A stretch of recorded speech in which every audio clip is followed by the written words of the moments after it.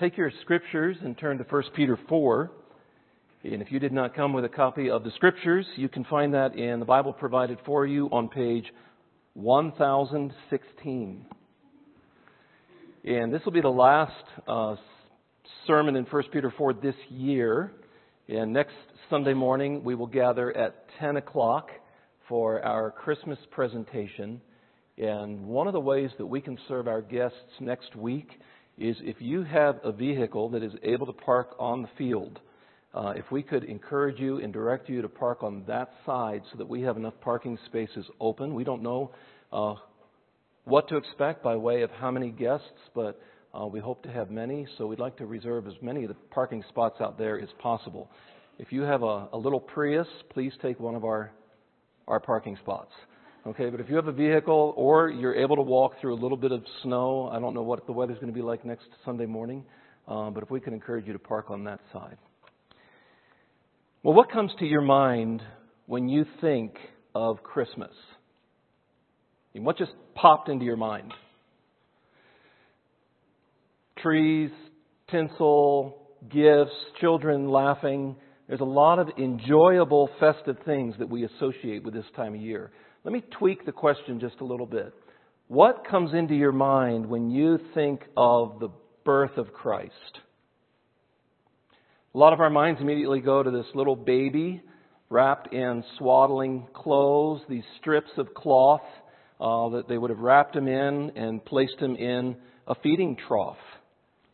Some of our minds run to the whole nativity scene, right? Shepherds and angels and wise men, even though the wise men weren't really there, right? We know that. They came later and they appeared at the house. He was already in the house, not where the shepherds greeted him.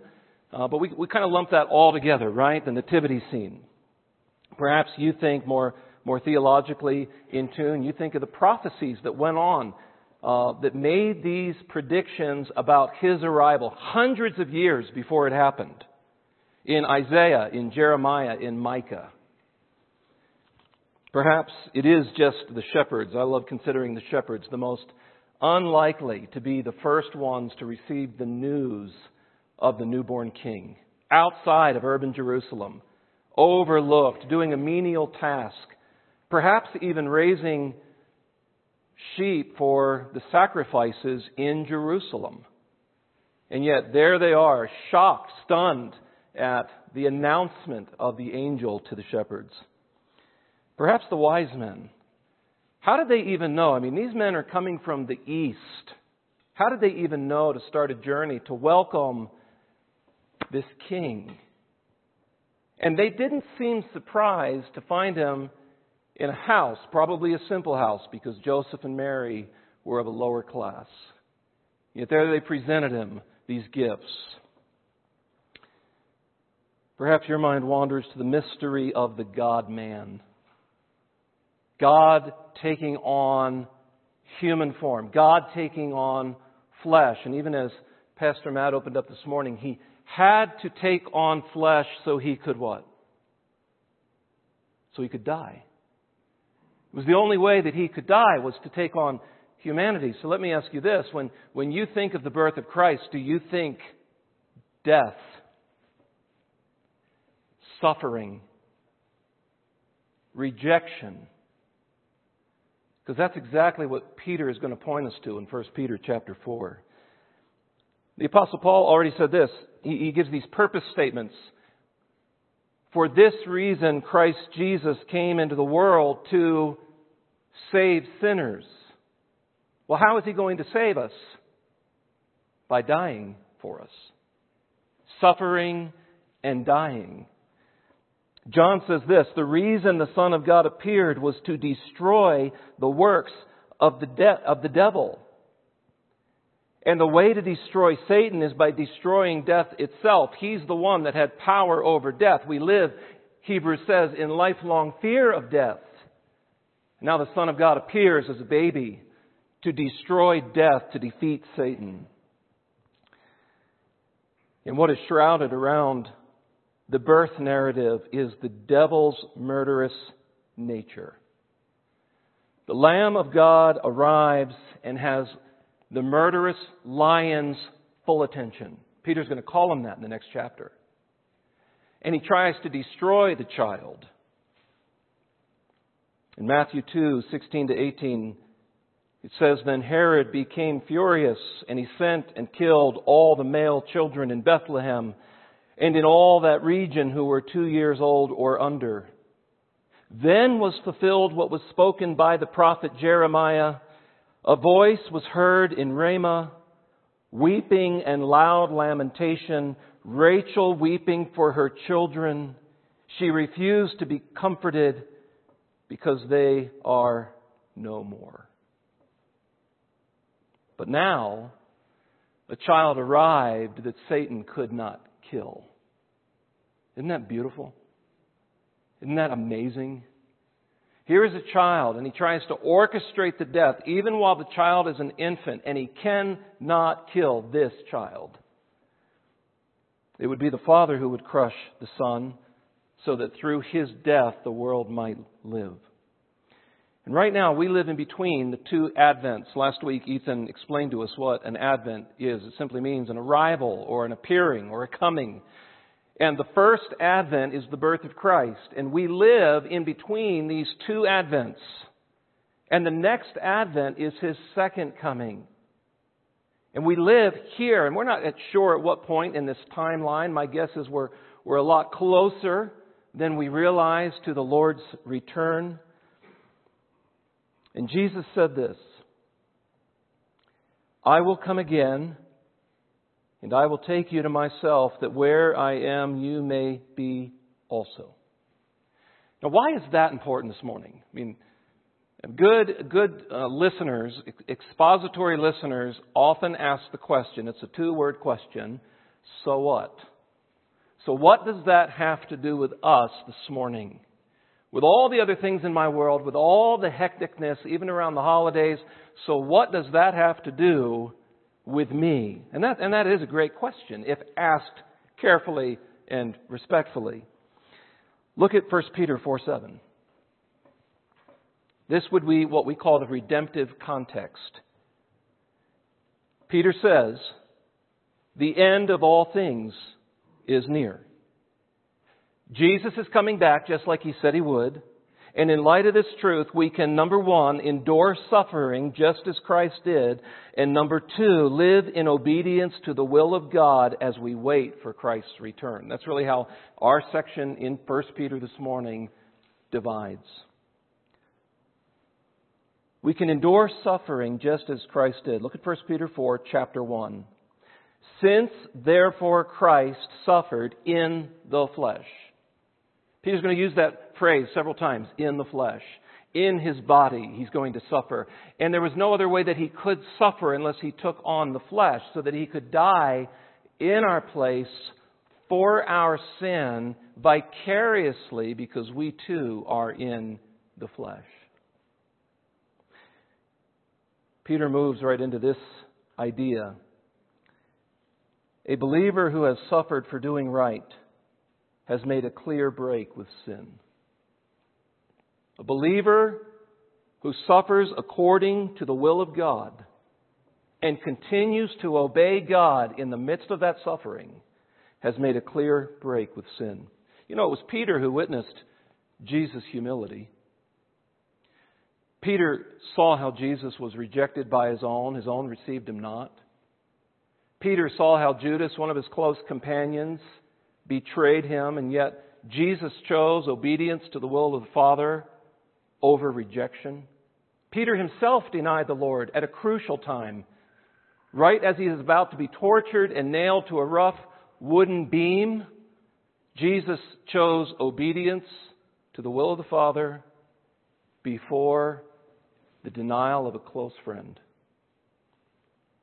Peter witnessed the humility of Jesus as he allowed others to mistreat him, as he allowed most likely others to mistreat his family and call their character into suspicion because of the way in which he was born.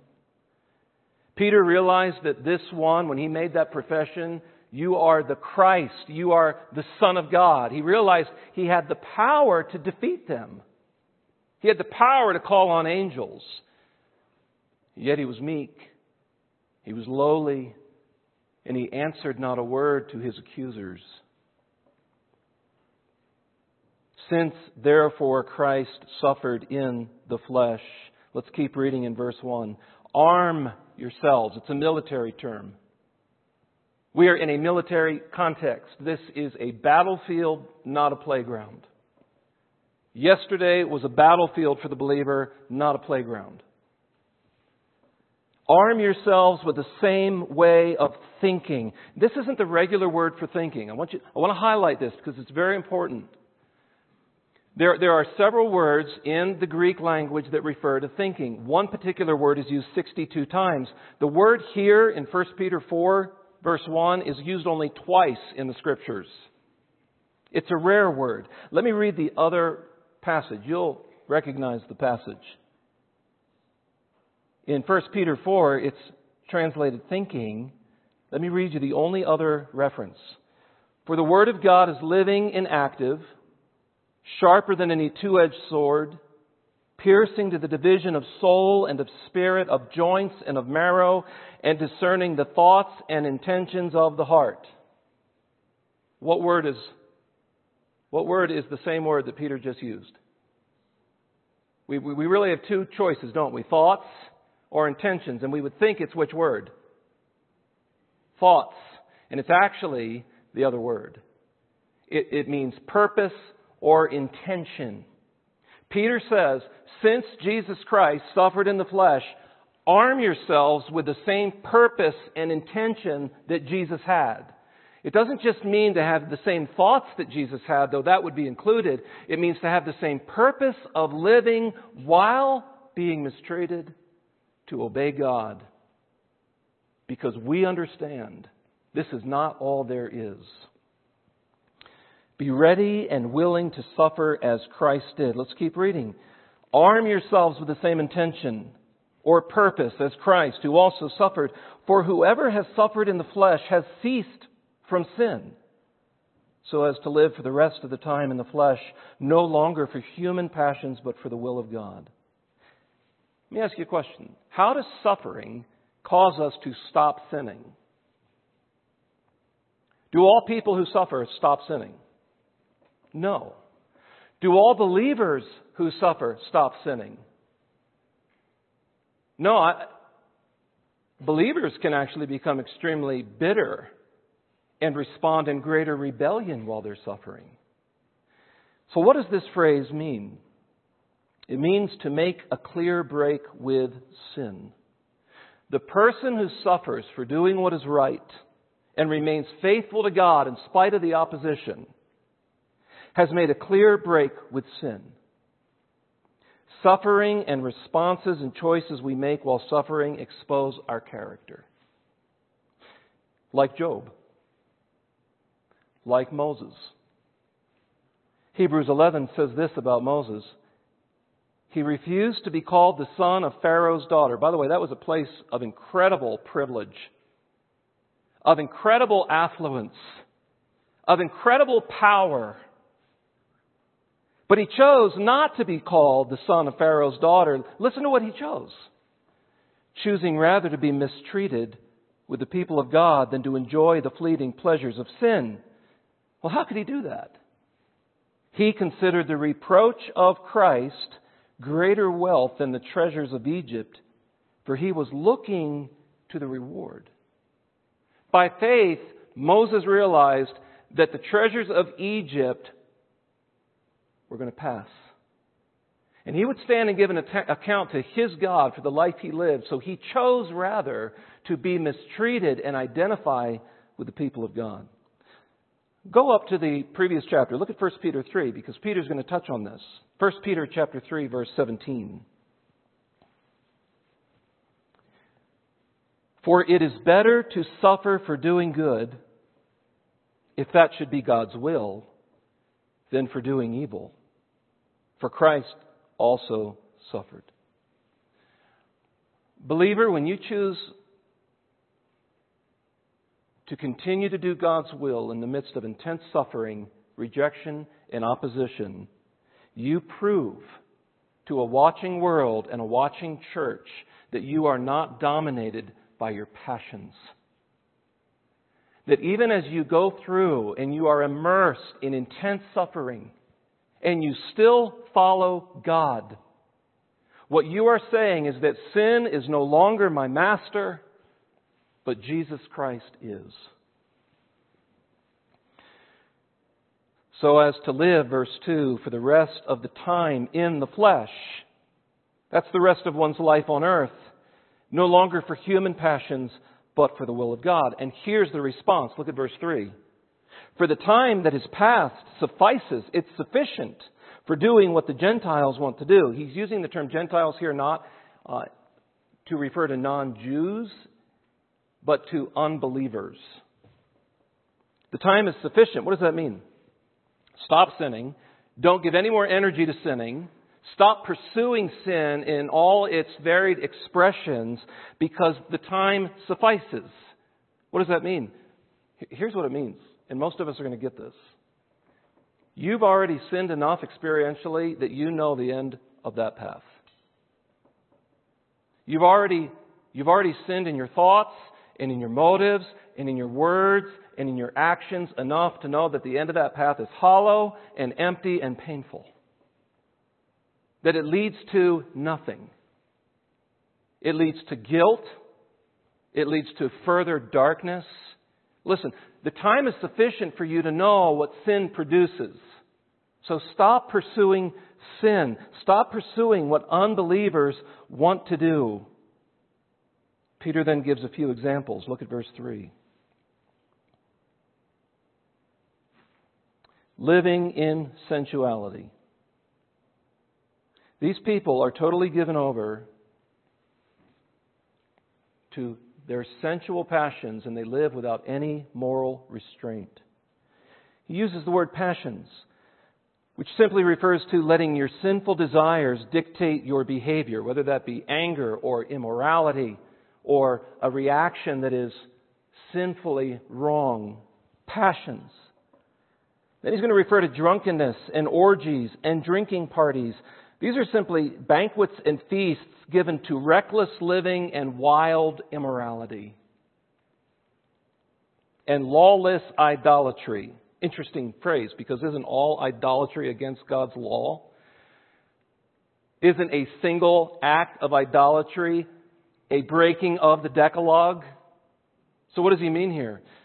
It seems to imply that there is a type of idolatry that these sinful and sensual passions lead people to that even secular governments have put a law against. And they are given to this lawless idolatry, forbidden, a type of idol worship forbidden even by secular governments. And folks, the time that is past is sufficient for us doing what the Gentiles do. So stop sinning.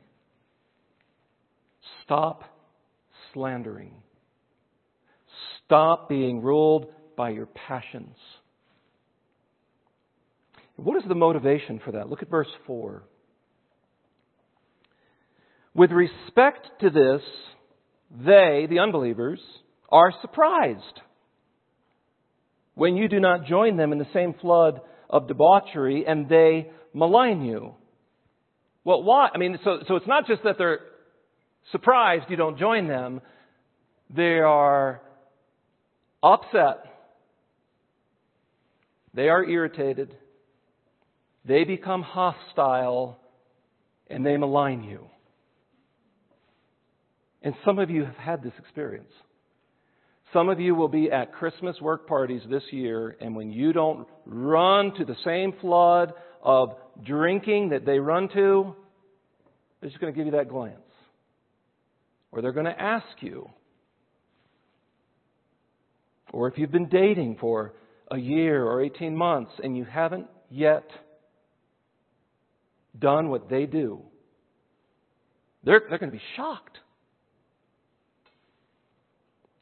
Because your non-participation implies something. Your non-participation implies condemnation, doesn't it?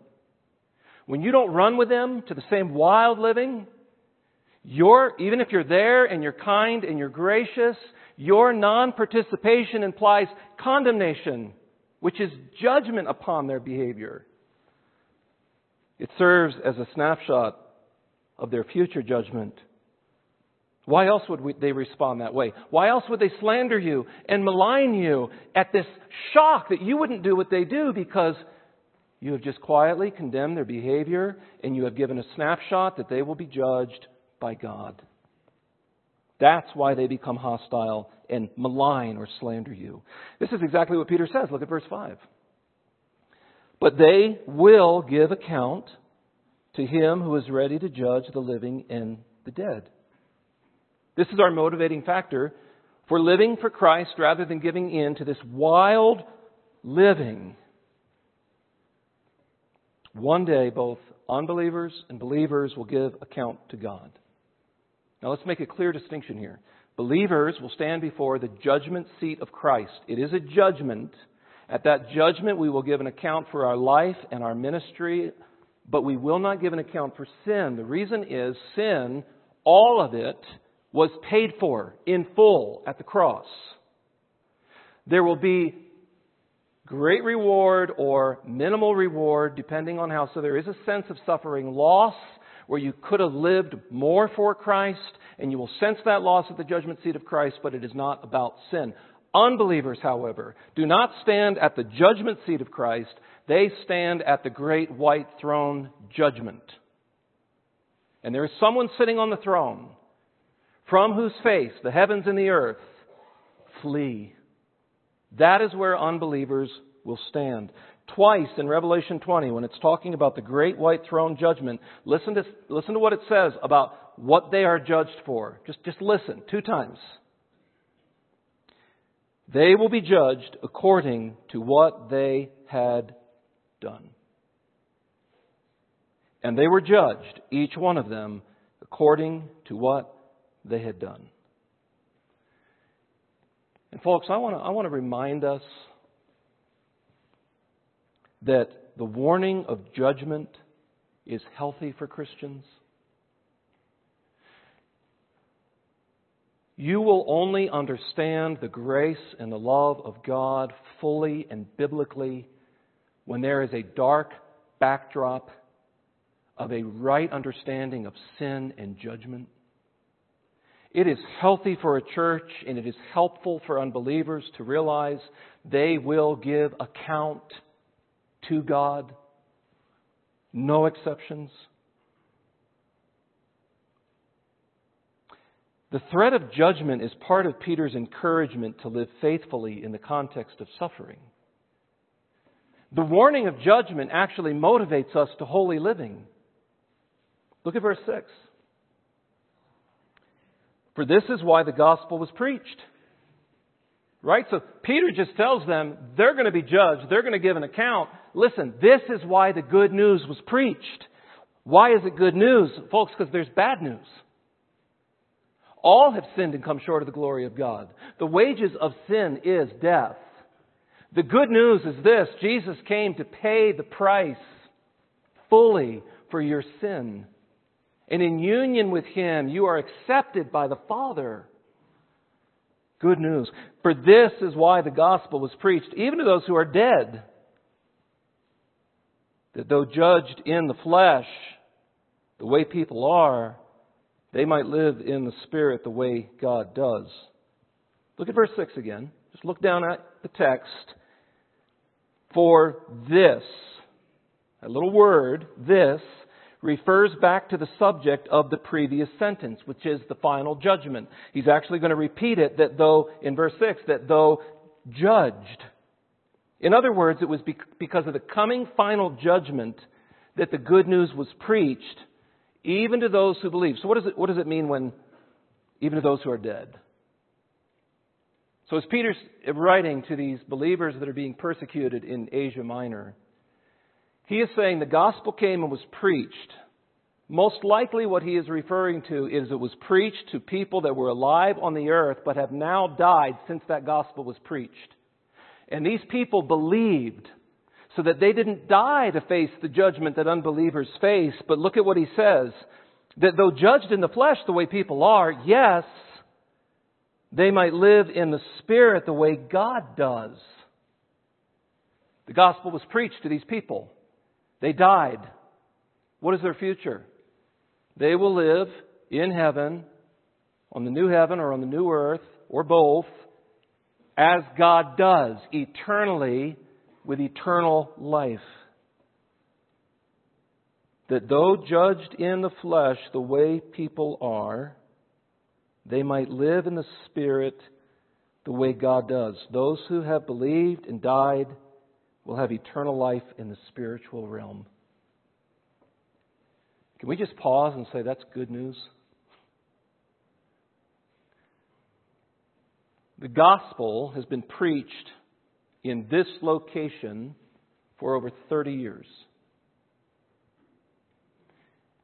And under the preaching of the gospel in just this location, people have come in and they have believed. And then they have physically died. And we have gone to their funerals. But we also know, see, we don't grieve as others who have no hope, because we know that they will live in the Spirit the way God does. Consequences for our behavior is an important theme for our world. Look at verse 7. This really brings us into our next big section. The final judgment is near, so live according to God's will within the church. It's kind of an abrupt change. At first it seems a little subtle, but now he's going to say, listen, in light of this, in light of Christ's suffering in the flesh, in light of an impending judgment, the end is at hand. Live according to God's will within the church. Look at verse 7. The end of all things is at hand. Right, as God's children, we're called to live differently now. This is what he said in the first chapter. Peter says this, as obedient children, right? As children, we image the Father. Sons image the Father. As children, do not be conformed to the passions of your former ignorance, but as He who called you is holy, you also be holy or distinct in all your conduct. He says in 1 Peter 4:2, so as to live for the rest of the time in the flesh, no longer for human passions, but for the will of God. It's the same idea. It's this theme that he's tracing all throughout this letter. Look at verse 7. The end of all things is at hand. Therefore, this is the so what. Therefore be self-controlled and sober-minded. So the end is near. What does that have to do with how we live together now? What does that have to do with how we live with other Christians in this community? What does that have to do with how we live with other believers in the entire world? Verse 7, be self-controlled and sober-minded for the sake of your prayers. Evaluate situations maturely, clearly. Not as children who break off into little warring factions. Look at every single situation within the church sober-mindedly and with self-control. And when we evaluate situations maturely and correctly, we can pray more effectively. And the kind of prayers we pray for one another will be shaped because we are living with an awareness that the end of all things is at hand. I mean, really, if the end of history knocks on that door, and Christ is about to enter those doors at the second advent, how will that change the way you're living? The end of all things is at hand. What that will do is it will create a self-controlled, serious-mindedness, and that will affect how we pray together. The second responsibility, because the end of all things is at hand, is an earnest love for one another. Look at verse 8.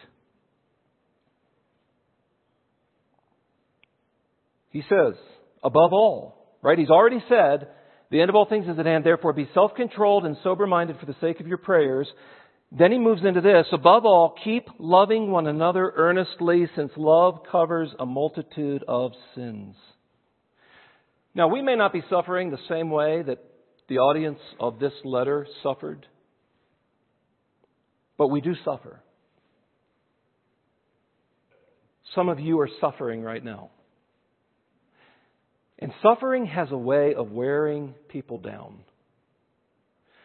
Suffering has a way of wearing God's people down.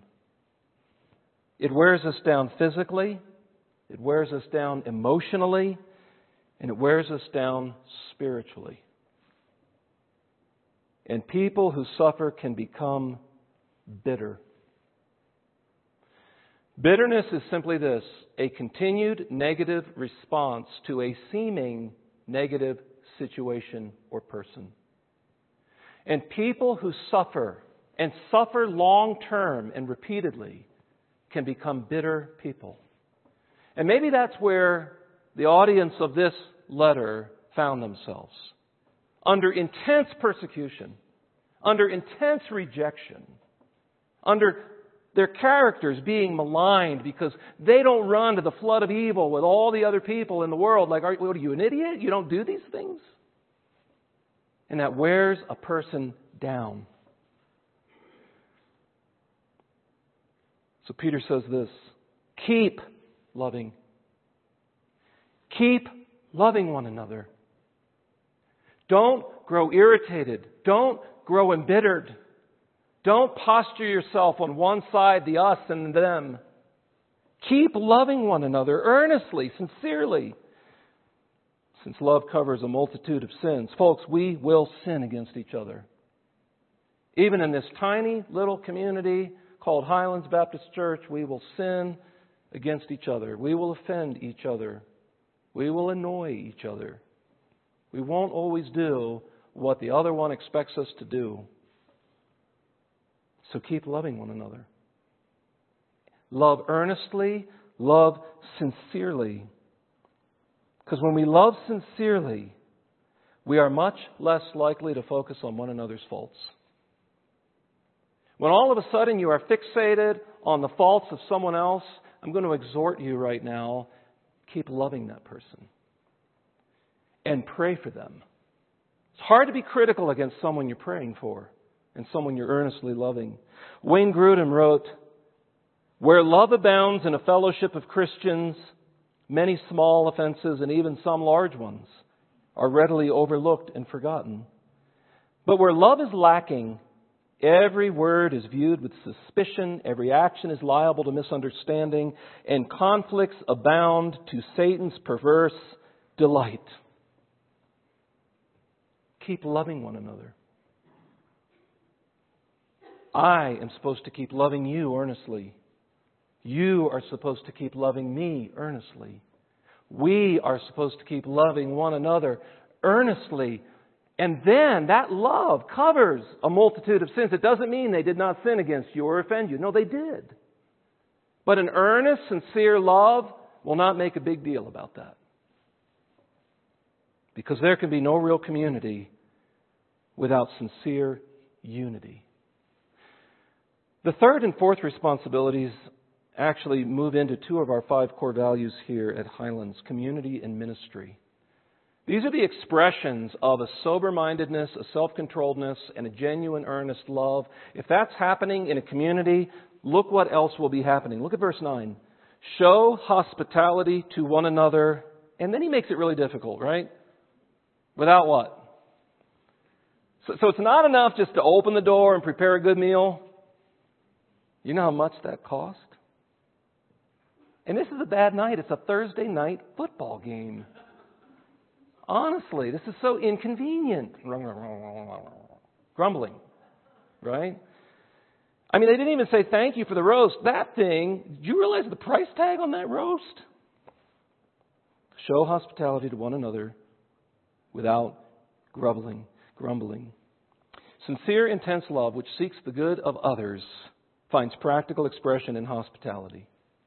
Okay, this is as simple as I can put it. Those who have experienced the grace of God are gracious to others. Those who have experienced the true grace of God will enter into community with people unlike them and show God's grace to them. Grumbling gives evidence that the motive is inward rather than outward, to one another, to other Christians within the household of faith. That means us having each other in our homes. Not just for a meal, but to care for, and to pray, and to know, and to laugh, and to cry, and to hurt with, and to understand. So when we come together and we worship on Sunday in this corporate gathering, we offer one voice to praise God. The fourth responsibility of believers is the use of spiritual gifts to serve each other. We would call this ministry, but the term ministry has become so professionalized that maybe that word doesn't communicate what is intended here. What is meant is willing and humble service to one another. Humble ministry mindedness. Does that describe you here? Using your gifts, what God has given you, to serve the other people in these chairs. Being a good steward of God's varied grace to edify other believers, to encourage other believers. Sincere, intense love which seeks the good of others finds practical expression in the use of our spiritual gifts, not for self-advancement, but for God's glory and the good of others. Look at verse 10. As each has received a gift, and every believer has at least one gift. Some have many. Use it, employ it, put it into service for one another as good stewards of God's varied grace. Whoever speaks, and now he's going to launch into this simple division. There are 5 lists of spiritual gifts in the New Testament. No list has every single gift. No gift makes every single list. It's beautiful how that works. There's no gift greater than the other gift. There are verbal gifts. There are manual gifts. Whoever speaks, as one who speaks oracles of God, that means he speaks God's words for the very purpose that God wants them spoken. Whoever serves as one who serves by the strength that God supplies. Why? In order that in everything God may be glorified through Jesus Christ. That means there are no spectators here. There are no food critics.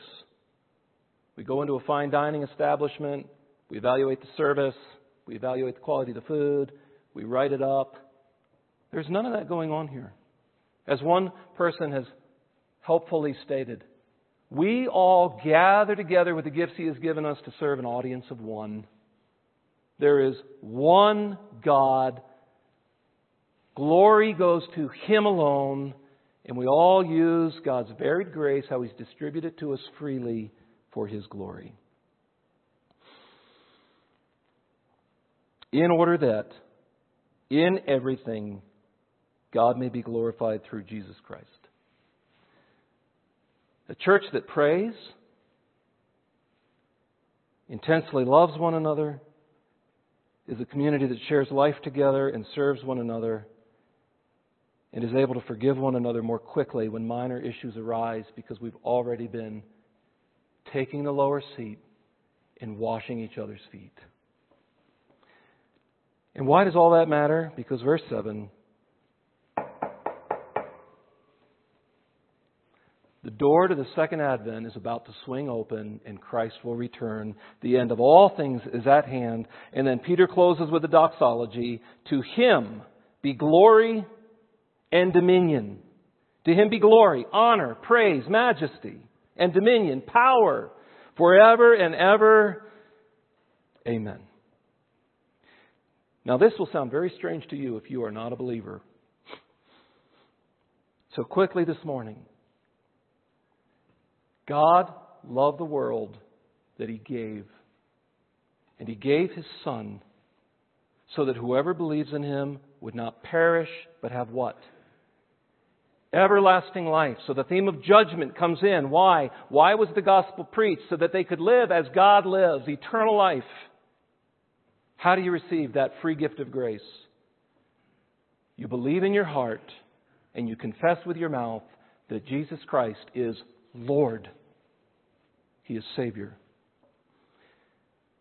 Believer, will you repent where your life does not align with God's will, His Word, even as you suffer? Will you reconcile where there is division and distance, either by letting love cover it or by graciously and tenderly moving into that person's life for true reconciliation? And would we as a church recommit to pray by rightly understanding the end times in every situation? Would we recommit to earnestly love one another, show hospitality to each other, and use our gifts for God's glory? The true meaning of Christmas is not sentimental feelings about a baby born in a manger, but about God becoming flesh so that He could rescue us from the terrifying, horrific reality of sin and judgment. And it's about suffering for doing good and living distinctly as we wait for the second advent. Let's pray.